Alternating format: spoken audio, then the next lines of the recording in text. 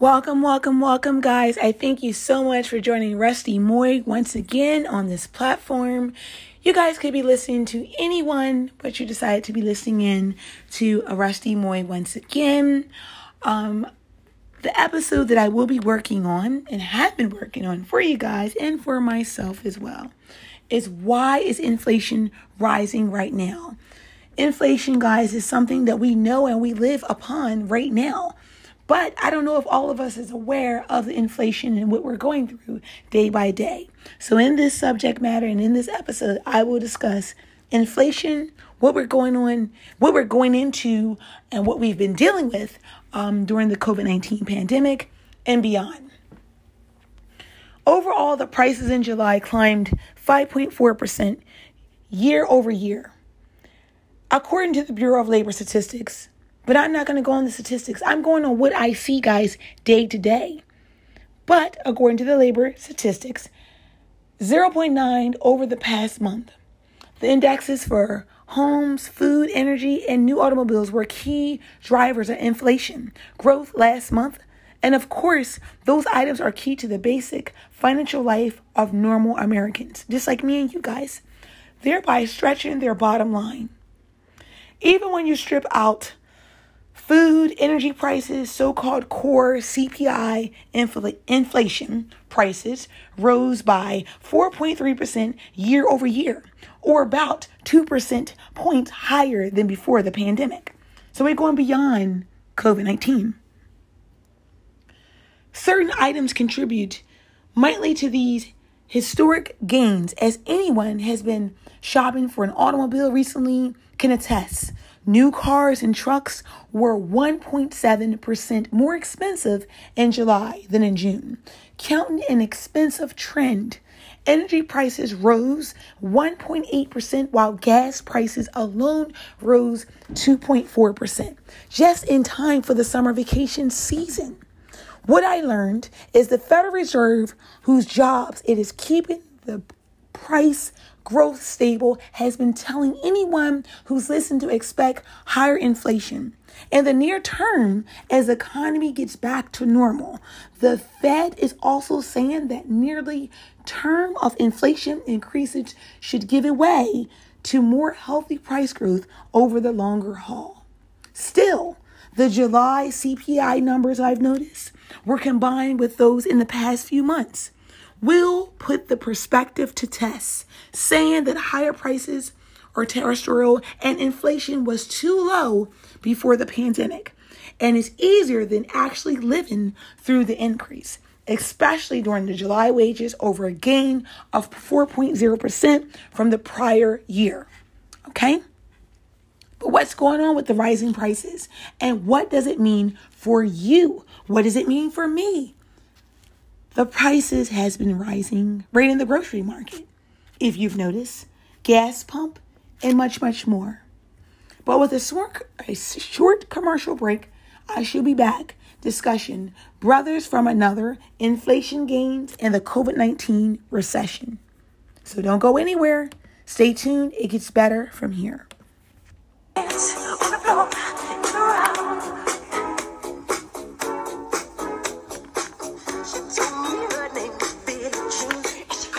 Inflation is something that we all have been experiencing during this pandemic. Don't allow yourself to think that you haven't. This is something that has been going on beyond COVID-19. But it's being discussed more now than ever. And Rusty will be discussing much, much more in the next 4 months of 2021. So stay tuned, stay relevant, and stay vigilant.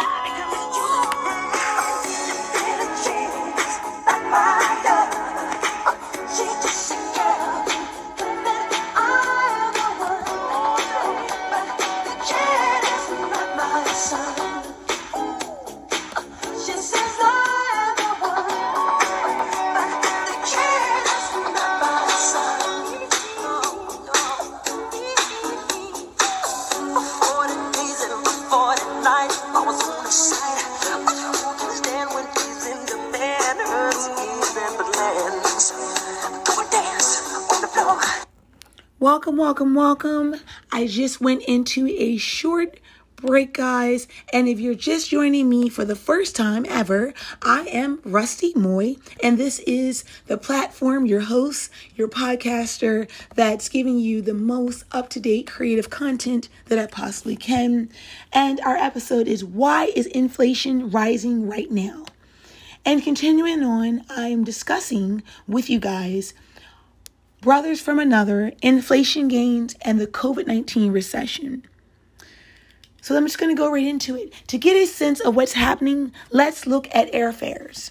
Once the COVID-19 pandemic began last spring, demand for travel plummeted. Folks canceled tickets, delayed vacations, and hunkered down as stay-at-home orders took effect. This, of course, led to airfare prices to drop and much more. In April of 2020, for instance, airfares fell 24% year over year, and they wouldn't spend most of the rest of 2020 at these depressed levels. When you compared airline ticket prices and the time of COVID-19 to prices from before times, they were typically about 25% less expensive. So have you heard it? 25% less expensive? This is realistic, guys. This is no fairy tale that we're living in. But once a year passes these year-over-year comparisons, turn the June CPI report, for instance, compared to vaccine-era airline prices to what they were after COVID-19 struck. So it's not terribly surprising that June 2021 airline prices were almost 25% higher than a year before. Yes, I've done the research. You have actually experienced this hands-on, and maybe a friend or a family member. So I know we are not alone, if only because of so few people were buying tickets then. This is one of the key points that the Fed has been pounding away at. You must pay attention to these so-called base effects. Now that vaccines are widely available and COVID-19 cases have dropped, more people will fly. Yes, airline prices are more higher than a year ago, but they remain cheaper than were they before pre-pandemic. Have we noticed? I know I have. Maybe you haven't. So let's dive in a little bit deeper. Still, these base effects don't explain everything. Take used cars and trucks, why prices decline going into the recession. It is not the same that used cars and trucks became less expensive than they were in February 2020. In fact, they're never been more expensive than they are now. The prices has plundered, and we have watched it. The reason for the hike are tied to the pandemic, to be sure. Simply is limited, thanks to the new car production being stemmed by an ongoing chip shortage. People hanging into their leases for longer, and rental car companies, a major source of used cars, having fewer to unload after limiting their inventory when the pandemic struck. The Fed has warned the public over these other supply chain issues to saying that it'll time for sectors of the economy to get back to normal. Is it normal? Do you think it's normal? Guess what? We're still not normal. Once these kinks are all worked out, the Fed asserts inflation will stop growing so quickly. So do you think that'll happen? I'm not sure. But what I will say and what I do know is, should you be worried about the CPI inflation? And I'm going to discuss that right here. That's cold comfort for families in the market for a used car. And consumers will need to judicious with how they allocate their budget over the next few months. But weird price movements were inevitable side effects of closing down the economy to quash the virus, so they shouldn't be totally unexpected. Luckily, they're likely to be short-lived through many persistent while the Fed works to get people back to work and much, much more. I believe the Federal Reserve is more focused on the employment part of its dual mandate and will remain accommodative for as long as it takes to ensure the economy returns to full employment, which I know. In short, the Fed low interest rates and buying purchases, so-called easy money, meant to encourage economic activity. likely aren't going anywhere for the time being, and businesses and their stocks may continue to grow. So do you think this is a good time for stocks? I don't. If this is a good time to be locked into buying your first home right now, no. But some people may beg the difference.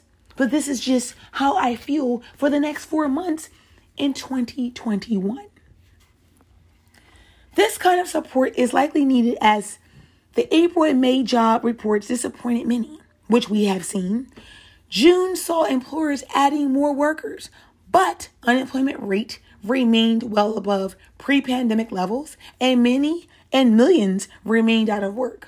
But the week of September 4th, there is going to be many individuals not receiving unemployment compensation and PUA because they will be removed from their claims and discontinued, and no more PUA funding or federal aid for unemployment compensation.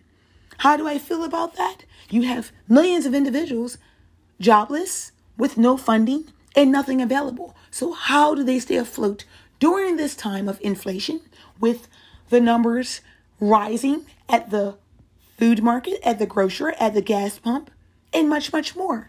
So what will they do during this challenging pandemic?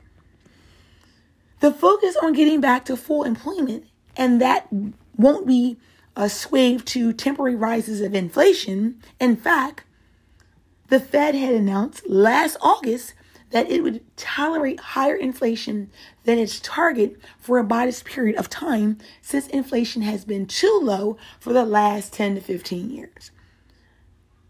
The Fed doesn't expect higher inflation to stick around once more people are back to work. Do I believe that? No. In testimony, Congress had said sometime in June, acknowledging that inflation was up in recent months and blamed it on basic effects, higher oil prices, consumer reopening their wallets, and supply chain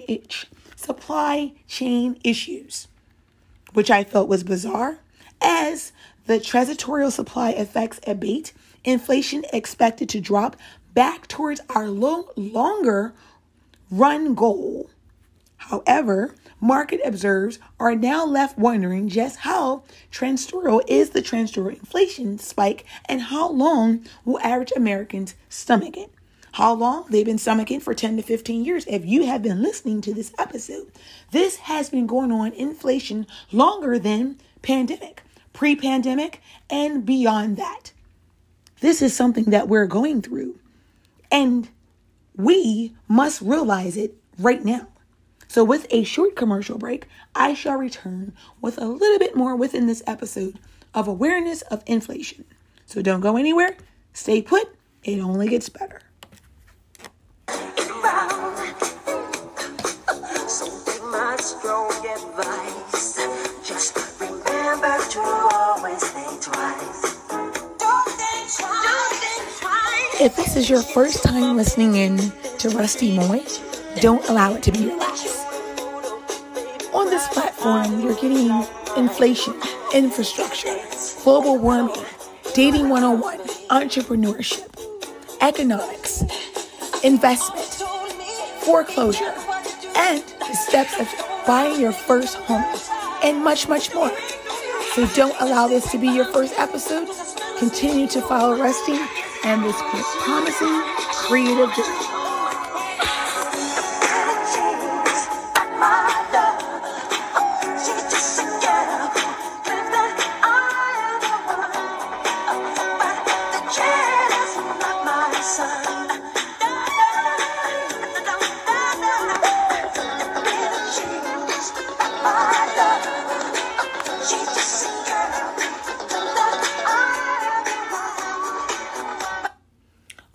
Welcome, guys. If you're just joining in on this phenomenal episode, then I just want to let you guys know why, what I mentioned earlier. I'm going to discuss why is inflation rising right now. That is the episode. And inflation is huge, and I can't stress that enough, with so many individuals being out of work or going back to work into part-time and full-time opportunities and trying to figure out how to keep food on the table and to keep a budget. It has been rough, and it's only going to get rougher starting September 4th with so many individuals losing their unemployment benefits, their PUA, and much, much more. So we have to stick by our budgets and have a plan in place. So I hope you enjoy this episode and you give it a thumbs up and continue to follow Rusty Moy within her journey.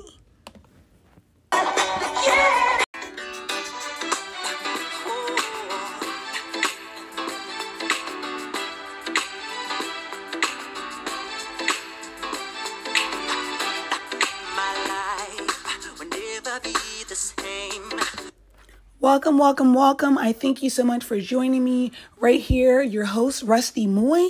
And being a part of this episode is very, very, very interesting episode, I must say. Episode 1, 9 ways to build a side business without quitting your day job. There's many of us that have day jobs, but feel that they need extra income, figure they need to do something different. Maybe they just want to step out of their comfort zone and don't know how to do it and don't know how to take the steps. Or maybe you do and you're just not ready to step out yet, or you just have this fear. But no need to fear, because Rusty Moy is here. Quitting your day job to pursue the entrepreneurial dream can be stressful. It can be terrifying. It can even sometimes be annoying. Fortunately, anyone can easily make extra money from a side hustle without losing the security of a steady paycheck. There are millionaires and many others that give practical advice on turning your side hustle into an abundant cash cow. And I want to discuss with you guys one main perspective to start out. And with that one main perspective, you might feel tremendously pressured while birthing your idea and simultaneously performing in a full-time job. Instead of perceiving pressure as a problem, embrace it. The high force you to be decisive, clear, effective with your goals. Before you jump off the cliff and get your business going, consider a business partner. Find someone with opposite complementary strengths to make the best chance of winning. Also, you want to relook at your current job. Relook it over. Think about your current job. Poor people try to replace income sources. Rich people add. Don't hesitantly quit your job for greener pastures until you're certain you can make more with your time elsewhere. Until then, get better at your current job. Flip your mindset to increasing production within the time you have. When I know a friend of mine that sold cars, I learned how they financed them. The finance manager didn't have to stay late. The dealer didn't need to take another salary. The customer was taking care of it. And I learned the extra money and everyone actually won. And I learned from observing, asking questions, and being a part of something rather than standing on the sideline trying to figure things out. When you do start your side hustle, make somebody closely connected to your main income source so you can give both proper attention. Most people start a side hustle getting excited, ignoring their main income stream, then end up with one source again. Commit to never ignoring your primary income source with several income streams. You can build true wealth, but you got to do it right. So with a short commercial break, I'll be back on ways of doing it right and making it profitable. So don't go anywhere. It gets better. Girl, you came and changed the way I want, the way I don't. I cannot explain the things I feel for you. Girl, you know it's. If this is the first time you're tuning in to Rusty Moy, don't allow it to be your last. This is a meaningful platform that can empower you, encourage you, help you step out your comfort zone and realize your true creativity, just like I did. So, don't allow this to be your last episode. Continue to follow me the rest of this year with better episodes to come. So, don't go anywhere.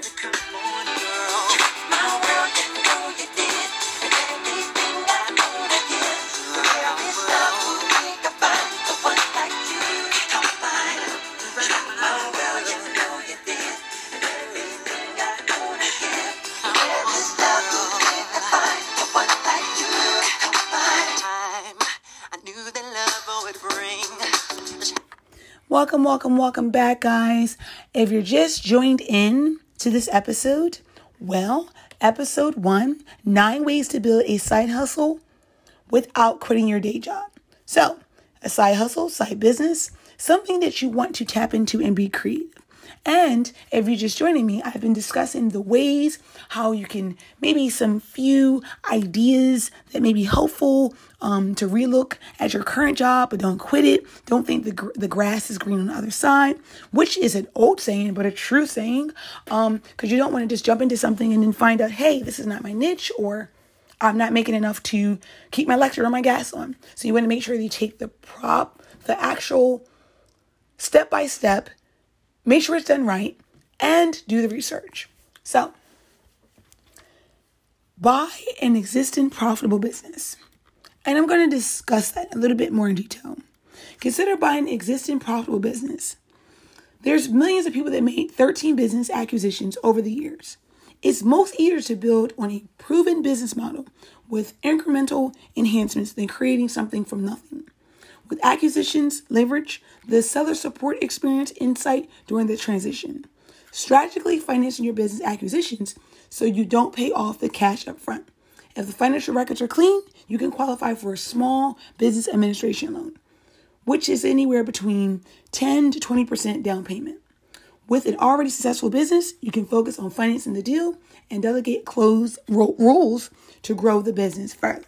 So that's something that you can consider, but doesn't have to realistically work that way, because you may want to do something where you don't need a startup, or a non-profitable, which is, again, sometimes you don't need that startup cost. So you can think of ways to make it work. So also, I want to add, considering your passion and your time. Your passion, your creativity, and your time is meaningful. So make sure you use it right.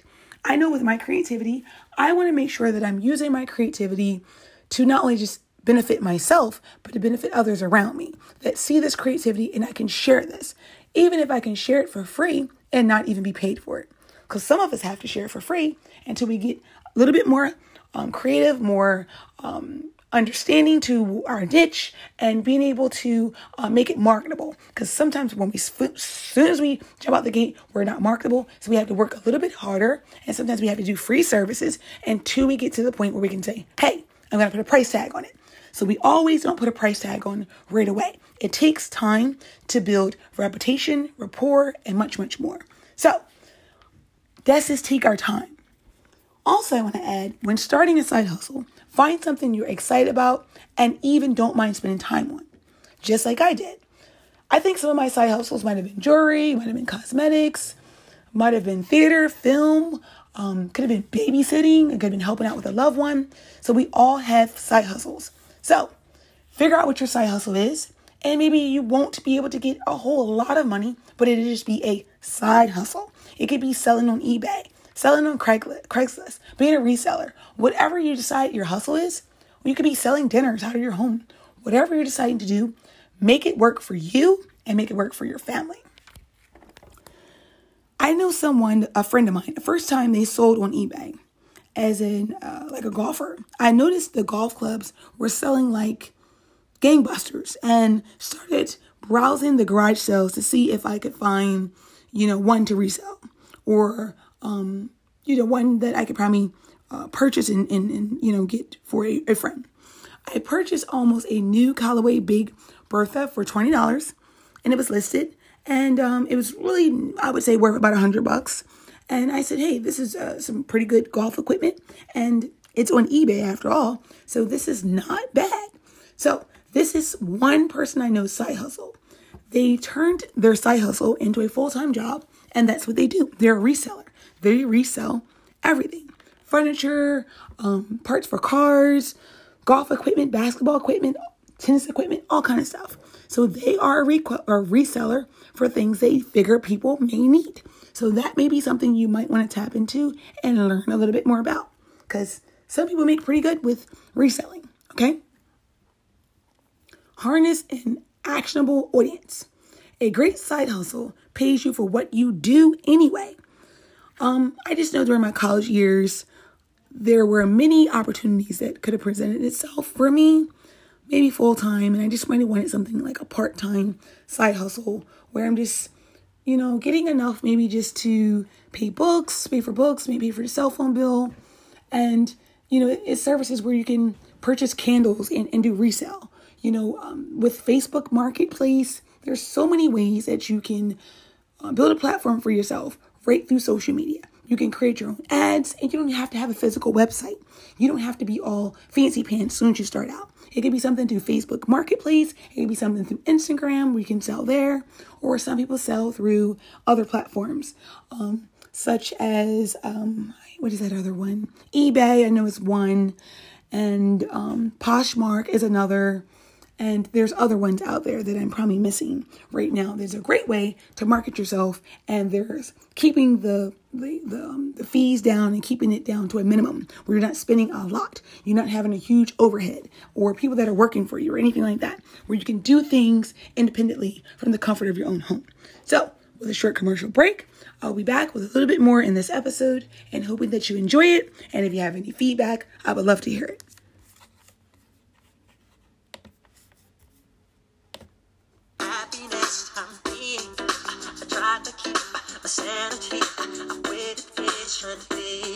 Hey guys, have you ever thought about a side hustle? Have you ever thought about selling on Poshmark? Well, hey, don't think any longer. Set your account up and sell on Poshmark. Have you ever thought about selling on Facebook? Stop worrying about what it won't do. Stop worrying about your brand not being marketable. If you know you have a niche, tap into it. Don't sit there and let time pass you by and not make any money. Make your coin, but also realize that there's so many things you can do with not having a big budget. So, if you're listening to this episode and you want to learn a little bit more during this commercial break, join in with Rusty Moy, and it will be worth it.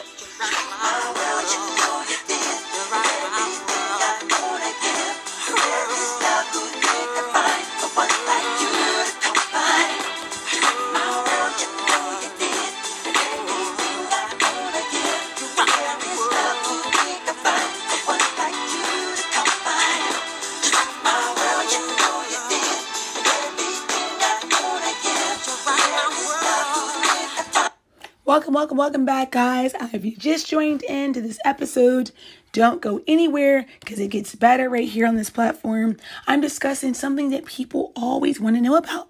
9 ways to build a side business without quitting your day job. Yeah, many of us want a side hustle. Everyone want to make an extra coin, and they're not sure how, what the proper measurements would be, or they figure that they're going to spend way too much and they just don't have it in their budget. Don't worry about any of that.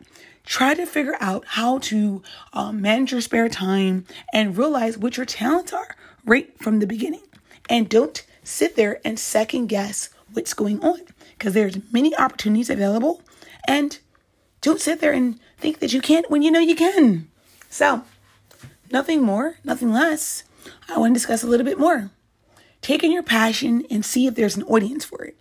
Then create a revenue stream by harnessing people's interests. Today, it's so much you can do with videos, producing music that drives customers' engagements. It's a side hustle and it's passion. So never feel like it's work. It's fun from the very beginning. Number 6, build Rome in a day. 1, find your favorite household item. For example, is it mayonnaise? Is it books? Is it doggy bits? Or is it something else? To build a ClickFunnels, Spotify, or Amazon store. 3, create a Stripe or Brainfree account. 4, from an LLC on a legal Zoom and create a business bank account. 5, use Facebook ads to drive traffic to your product. These steps can be accomplished in under a month with a full-time job. So it's not like you got to leave your home. You don't have to travel. You don't have to do anything. Just tap into your resources. Number 7, start with a 30-minute day, then outsource. The time versus money value is usually the most important factor to becoming wealthy. The difficult part about having a job is you don't have free time to build a business. E-commerce, drop shipping specifically, for me, is very easy, okay? This is a side hustle that you could do, which quickly became a $1 million business. Set aside time, even if it's 30 minutes per day, to work on your side hustle. Outsource your work and get help from freelancers like Upwork and Fiverr. These people can help you to build so much confidence and something you always wanted. So it may cost you, but I've always was told you got to spend a little to get a little, okay? Because no one's going to do it for free. Number 8, build a self-managing side hustle. Create a side hustle that leverages your time and manages itself. The 3 pillars of a self-managing side hustle are learning to sell online, creating valuable products, and building a distribution system. You can learn to sell anything online just by watching a few videos with basic sales, funnel software, ClickFunnels, or Lead Pages. For creating your value products, guys, such as courses, checklists, or cheat sheets, your one-time effort can have an creative impact. The fastest distribution system is building an email list for trading a value product to acquire leads. Ultimately, when you have a self-managing business, you instantly have options and cash flow. The 2 results that every entrepreneur loves, okay? Number 9, make it sustainable, guys. You got to make it sustainable. It's not going to be great unless you make it sustainable. Don't quit your day job. I can't stress it enough. Don't quit your day job until you have enough revenue to support your current lifestyle with side hustles. I knew a friend who wanted to be in a t-shirt business. She was very passionate about the process, the product she could find and provide, and the lifestyle she would create. Blinded by her passion, she quit her day job without one client or perspective. This put a financial strain on her and her family because she wasn't thinking clearly, guys.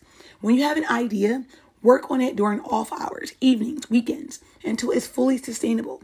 With this method, you will be able to minimize risks, generate stable cash flow, and your passion. So never think that, hey, I got this covered, I have it in the bag, and have nothing else to worry about. Because that's not true, and you have to be very, very careful that you can sink into a sinkhole and not realize it because you were very confident and you wasn't aware of what was going on. So, guys, I'm hoping you have comments and concerns and you want to learn a little bit more about this episode because Rusty Moy wants to hear from you. I want to hear the good, bad, and indifferent and all your comments and concerns. So, don't go anywhere. Don't leave. Continue to be a part of this episode. I really, really enjoyed it and I hope you guys did too.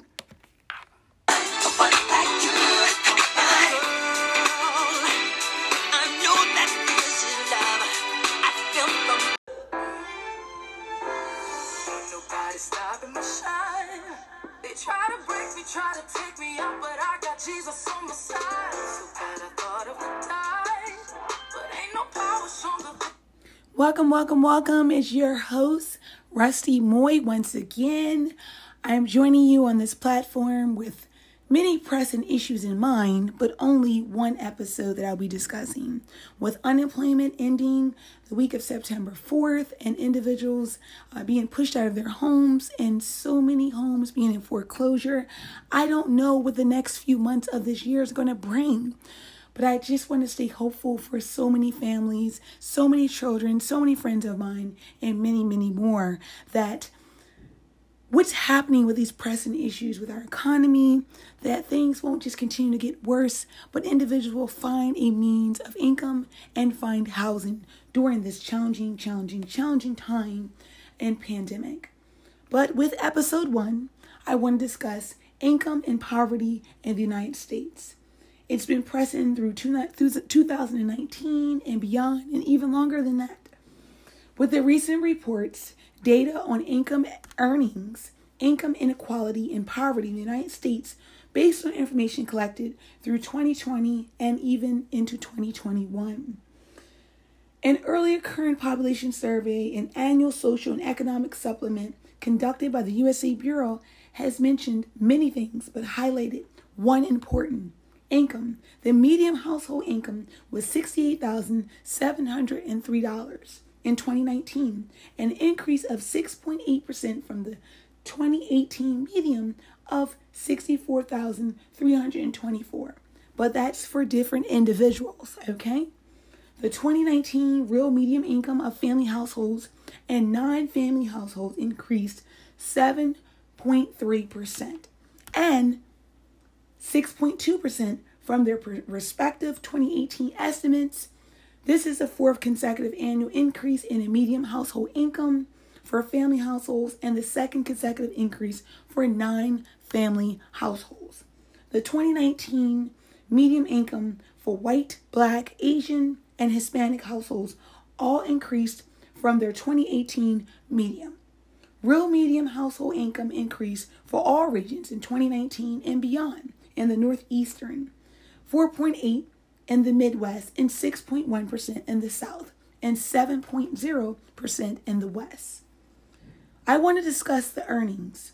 Between 2018 to about 2021, the real median earnings of all workers and full-time year-round workers increased 1.4% and 0.8% respectively. The 2020 real median of men was $57,456 and women $47,299 who worked full-time year-round increased by 2.1% and 3.0% respectively. Earlier in 2019, females to male earnings ratio was about 0.823, not statistically different from 2018 ratio. But what I will say is between 2018 and 2019, the total people with earnings regardless of work experience increased by 2.2 million. The number of full-time year-round workers increased by approximately 1.2 million. So these are the statistics, guys. This is what we know. These are the facts of what's going on and what's been going on pre-COVID. I want to discuss poverty. In the official poverty rate in 2019, it was 10.5% down, 1.3% points from 11.8% in 2018. The fifth consecutive annual decline in poverty since 2014. The poverty rate has fallen 4.3% points from 14.8% to 10.5%. That's a big drop. The 2019 poverty rate, hear me out, of 10.5% is the lowest rate observed since estimates were initially published, okay? And that's during 1959. In 2019, there were 34.0 million people in poverty in 2019, approximately 4.2 million fewer than 2018. For all demographic groups shown, we have seen poverty rates in either 2019 were either lower than or not statistically different from those in 2018. But what I will say is 2018 and 2019 poverty rates declined for all races and Hispanic origins. Groups shown the poverty rate for white decreased 1.0% to 9.1%. The poverty rate for blacks decreased by 2.0% to about 18.8%. The poverty rate for Hispanics decreased by 1.8%. So look at these numbers here, guys, to 15.7%. The poverty rate for Asians decreased 2.8% points to 7.3%. Okay? Between 2018 and 2019, poverty rates for people under the age of 18 decreased 1.8% pointed from 16.2% to 14.4%. Poverty rates decreased 1.2 percentage points for people aged 18 to 64, from 10.7% to 9.4%. The poverty rate for people aged 65 and older decreased 0.9 percentage point from 9.7%. So the senior citizens 65 and older have been struggling tremendously, guys. And there it is. I have not sat down and believed in my mind that our seniors were not going through these challenging times because they were experiencing poverty, hunger, and many, many other pressing issues. So we all have been experiencing so much. And I don't know if we haven't been aware of it, or we're not sure what's going on, or we didn't look at it as it being a huge issue, but it is. So with a short commercial break, I will be back with a little bit more in this episode, talking about the actual percentages and what's going on and the household median incomes. So don't go anywhere. Hang on tight. It gets better from here.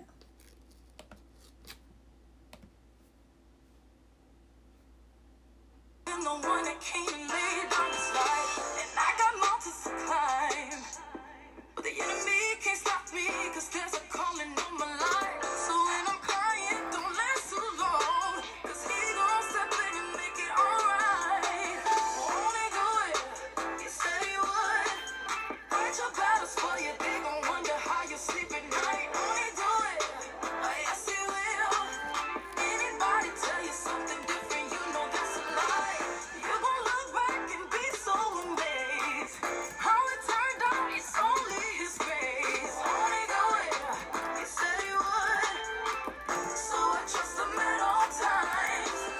I'm about to lose it again. I'm about to let him know where I'm from. Don't take me there again. Just call on Jesus, my friend. Get me back in line one more time, cause he's always listening. Ain't nobody perfect, everybody's hurting. Need your whisper, Lord, save me from my weaknesses, cause you're always on time. Come and get your breakthrough, cause I'm gon' get mine. Won't he do it?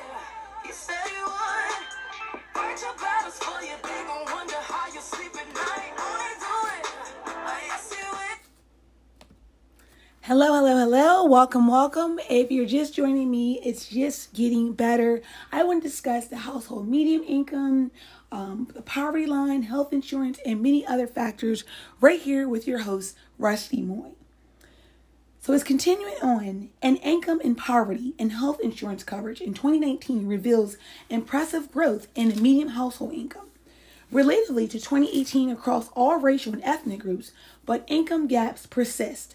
While the census cautions that 2019 income estimates may be overstated due to a decline in response rates for the survey administered in March of, 2020.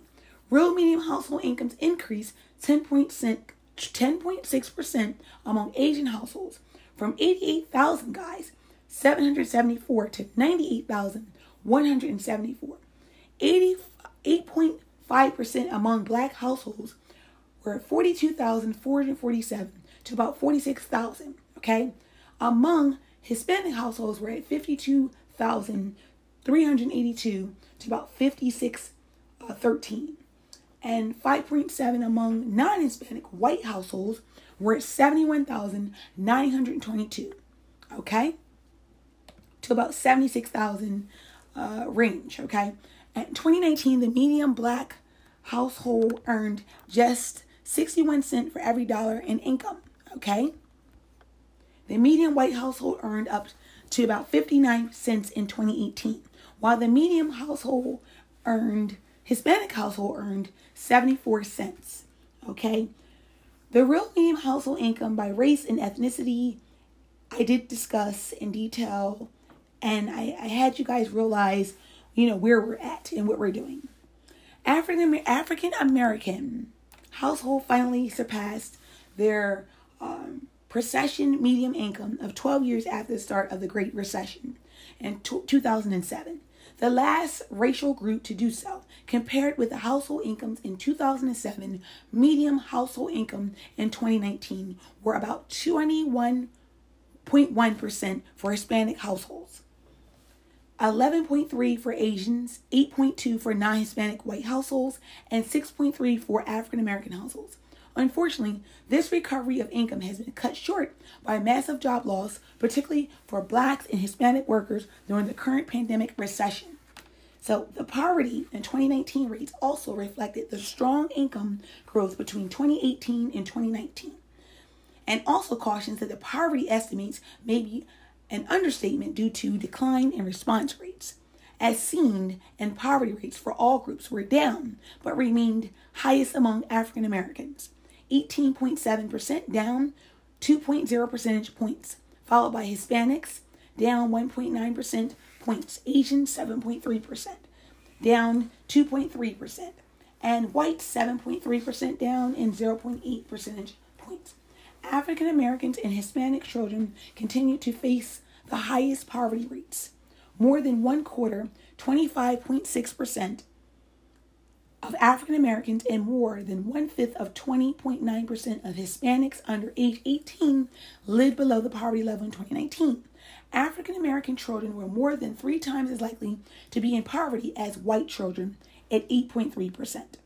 Overall poverty rate and poverty rate of those at age 18 by race and ethnicity was quite low from the Hispanic and Black community. The supplemental poverty alternative to long-running official poverty measure provides an even more accurate measure of household economic vulnerability. While the official poverty rate captures only about tax cash income, the SPM counts for various non-cash benefits and tax credits, which is called the Supplement Poverty Measure. So it's SPM. Also allows for geographic variability in what constitutes poverty based on differences in the living costs. According to 2019, the official's poverty measured understates poverty among Hispanics in 2019, and the rate was 18.9 versus 15.7 by the official poverty measure. Asians were 11.7 versus 7.3, and non-Hispanic whites were at 8.2 versus 7.3% of the Asian Americans in comparisons. While measuring produced relatively similar rates for African Americans at 18.3 versus 18.7%. Guys, these are the numbers. This is what I'm stating of what's going on for the median household income, how the poverty level is with Asian Americans, but more so the African American and Latino American community.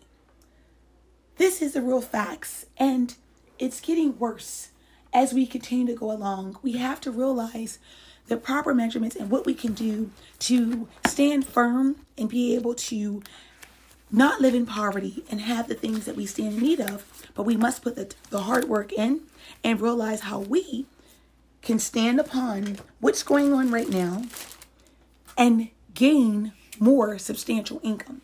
So, with a short commercial break, I will be back with a little bit more in my episode finishing up, and I hope you enjoyed it.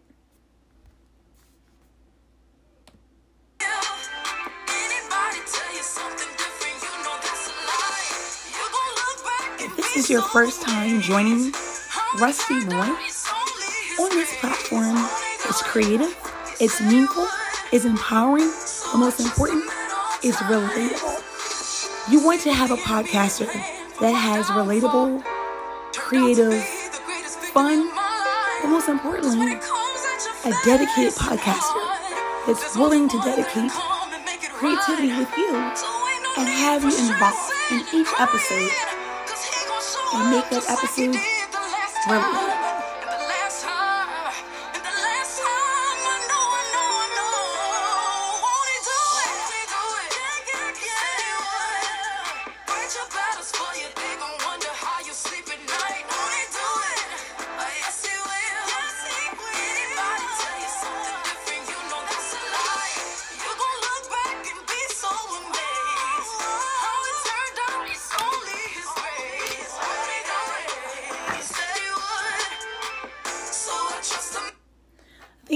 Thank you guys, and welcome back.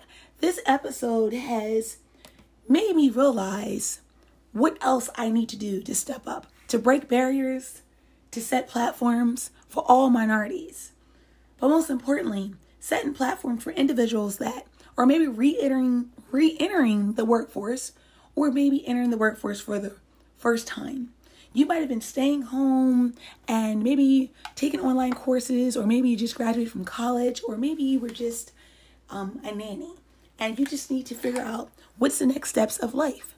If you joined this episode with Rusty Moy and it made you realize how the household income is for Asian Americans, white Americans, African Americans, and Latino Americans, and you want to do something different, well then, hey, jump into opportunities that can only push down the barriers and build opportunities for all individuals. So, I thank you so much for joining this episode, and tune in for more meaningful, creative content with Rusty Moy.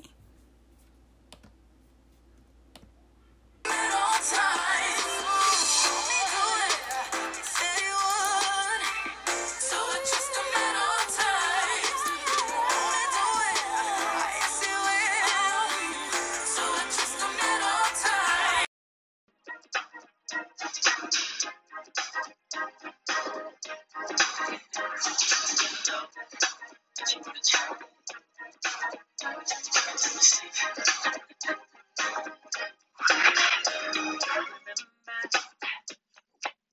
Welcome, welcome, welcome. I thank you so much for joining Rusty Moy, your host. It's always great to be on this platform with information, creativity, and much, much more. In episode one, I'll be discussing inflation prices on the rise. And they're definitely on the rise and been on the rise. And hopefully things will get better and not worse. So let me just dive right into it. It may be one of the most familiar words in economics, inflation. It has plunged countries into long periods of instability. Central bankers often inspire to be known as inflation hawks, which I know, and you probably know as well. Politicians have won elections with promises to combat inflation, only to lose power after failing to do so. Inflation was even declared public enemy number one in the United States, I believe by President George Ford in 1974. When then is inflation and why is it so important?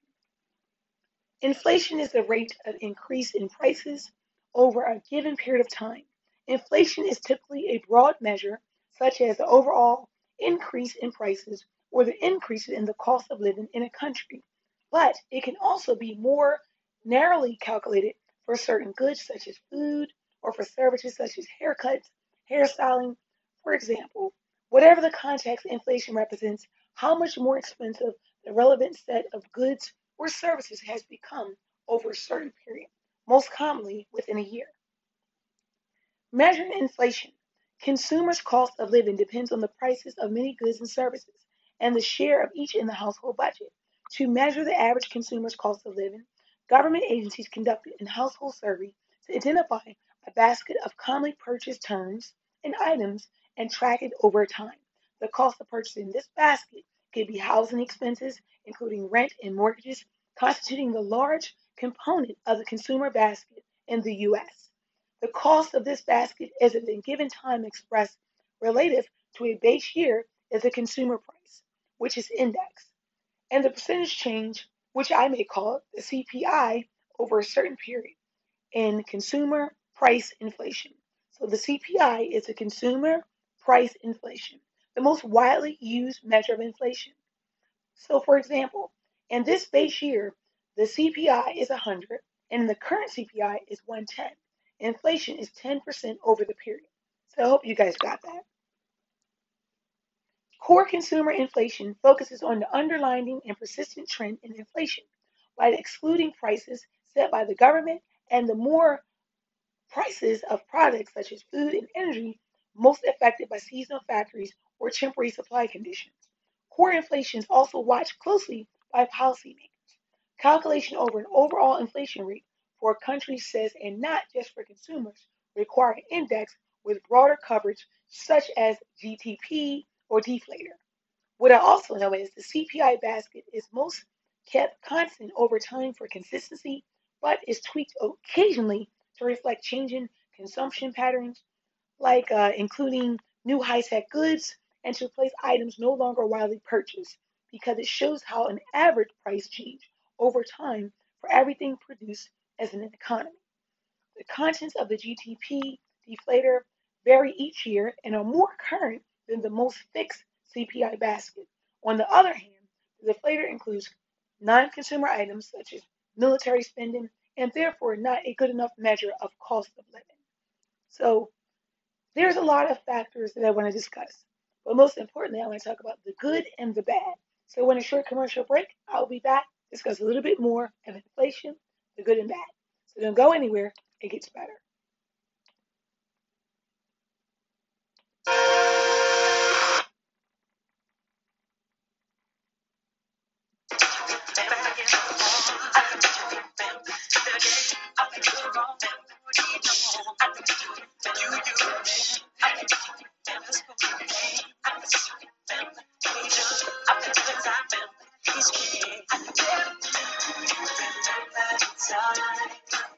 If this is your first time joining Rusty Morris on this platform, don't allow it to be. Right now we're discussing inflation. Soon we're going to talk more about infrastructure, business 101, the economy, and many other pressing issues like global warming. climate change, and many things that we've been fighting to get through. With all those floods and tornadoes last week, we have to realize that there's many pressing issues that we need to stand firm, but take responsibility and understand that we are the ones that face these consequences. And what should we do about it? Not turn our head or a deaf eye, but to stay on top of it, to listen, and to do something about it.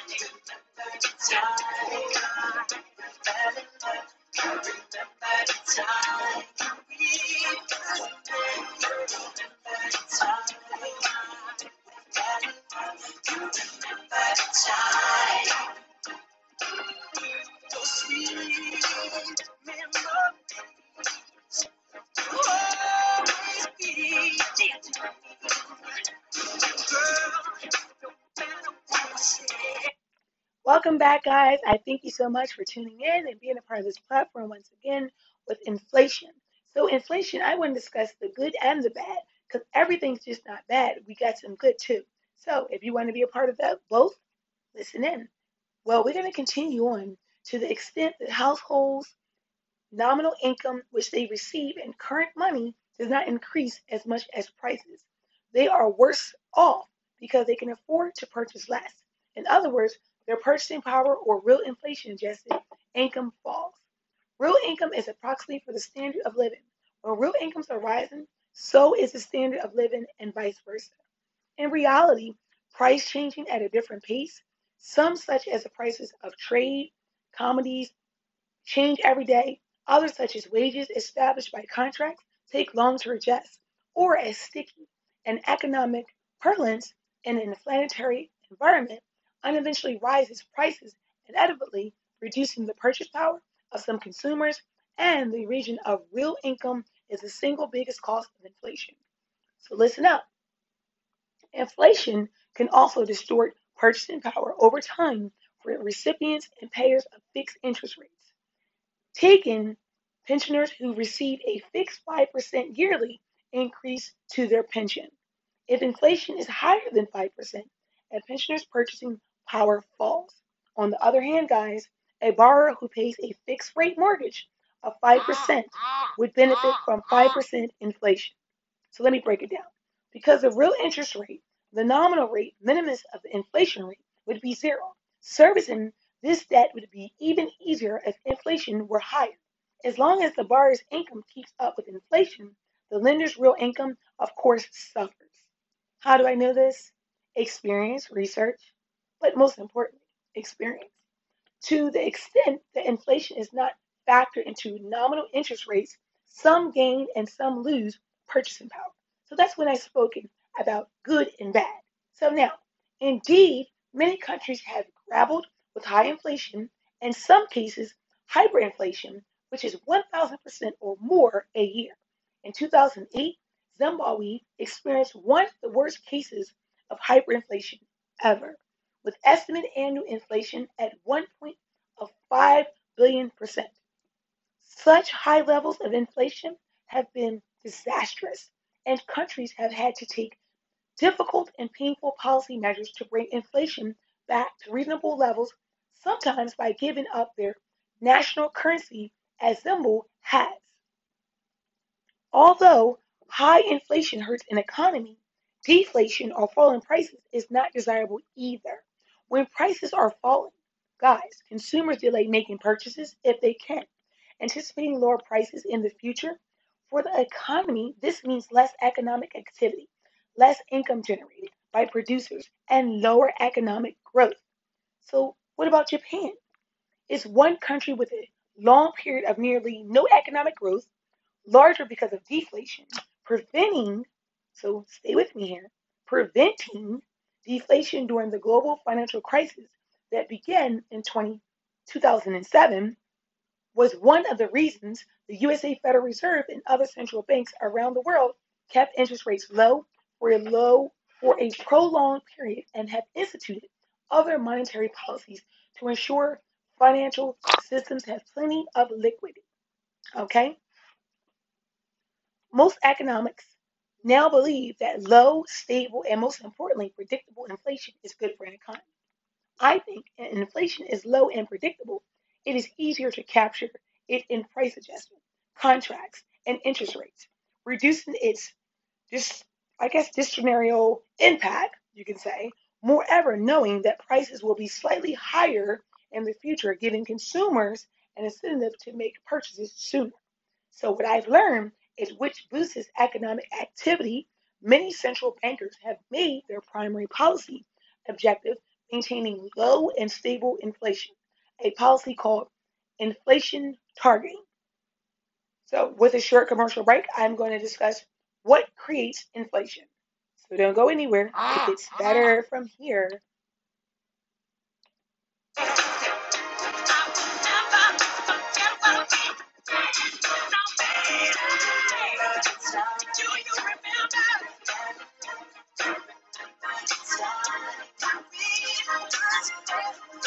Inflation is something that we all have experienced.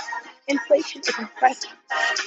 We see that the market, the gas pump, through our insurance, through our co-pays, in many other ways.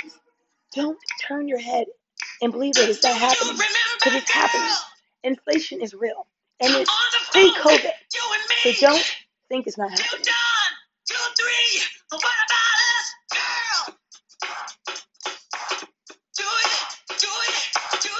Welcome back. Welcome back. I thank you so much for joining me with this episode on inflation. But before I went on that commercial break, if you're just joining me, I discussed what creates inflation. And I want to discuss it right here and break it all down and make it make sense, or maybe have you to understand a little bit better.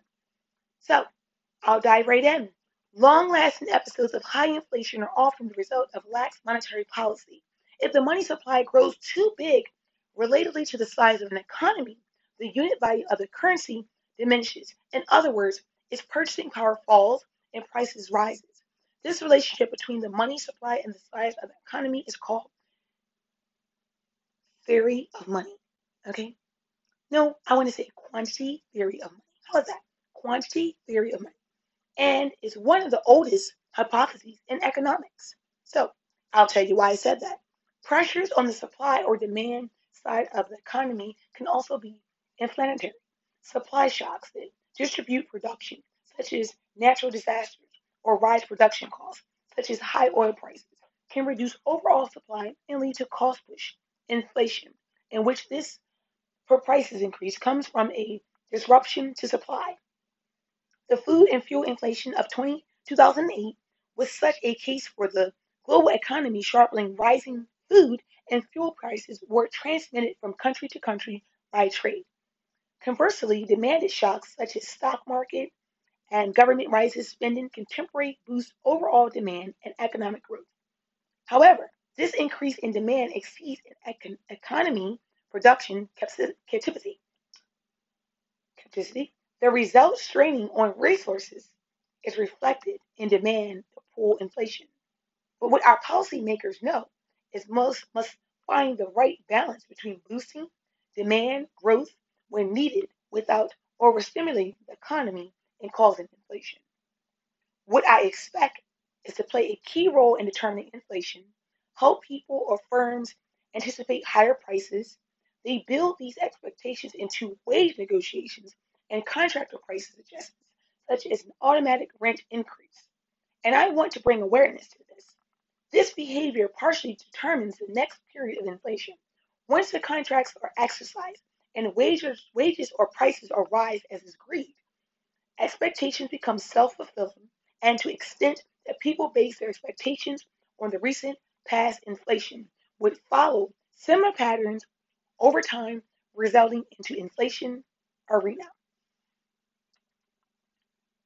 How policymakers deal with inflation? Well, what I do know is the right set of disinflationary policies, those aimed at reducing inflation, depends on the causes of inflation. If our economy has overheated, central banks, if they are committed to ensuring price stability, can implement contractionary policies that rent and aggregated demand, usually by rising interest rates. Some central bankers have chosen, with varying degrees of success, to impose monetary discipline by fixing the exchange rate, tying the value of its currency to that of another currency, and thereby is a monetary policy to that of another country. However, what I learned is inflation is driven by global rather than domestic developments, such as policies may not help. In 2008, when inflation rose across the globe on the back of high food and fuel prices, many countries allowed the high global prices to pass through to the domestic economy. In some cases, the government may directly set prices, as some did in 2008, to prevent high food and fuel prices from passing through, such as administrative price setting measures, usually resulting in government large subsidizing bills to compensate producers for lost income. Whatever.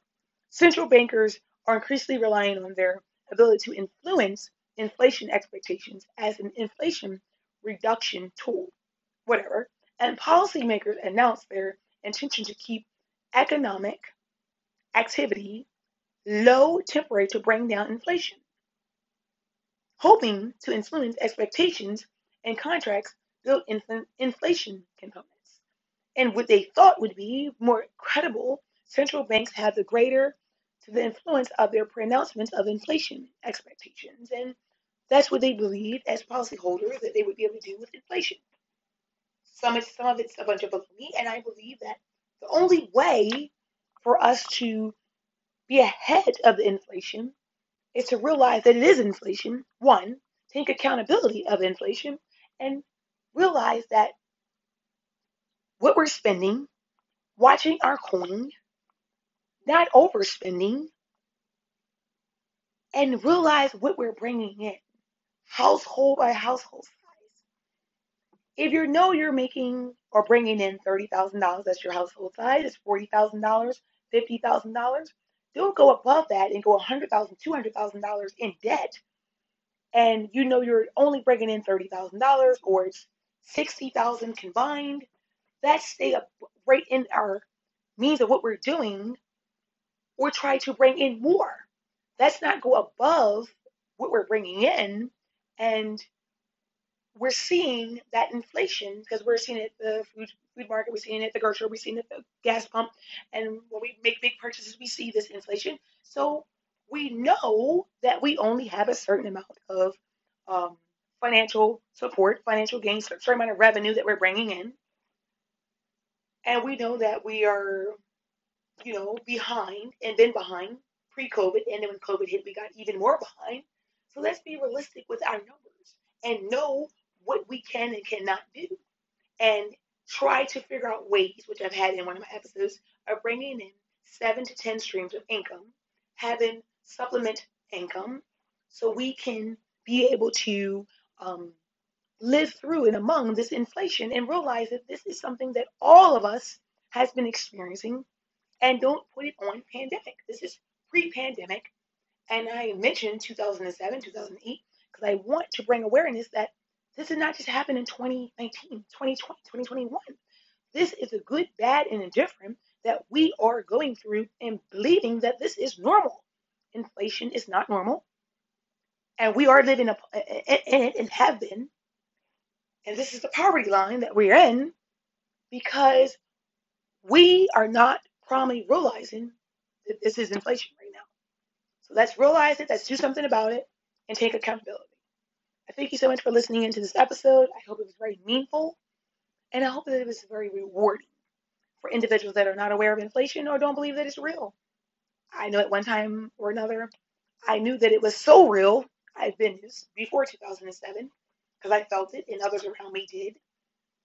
That I knew that there was other, and I will discuss this in my next episode, other things and other ways to fight through inflation. And I will discuss fighting through inflation in my next episode. So again, thank you, thank you, thank you, and enjoy this episode. And there's more meaningful content ahead. So don't go anywhere. Do it, do it. And the vibe on the beach, doing me, it's vain.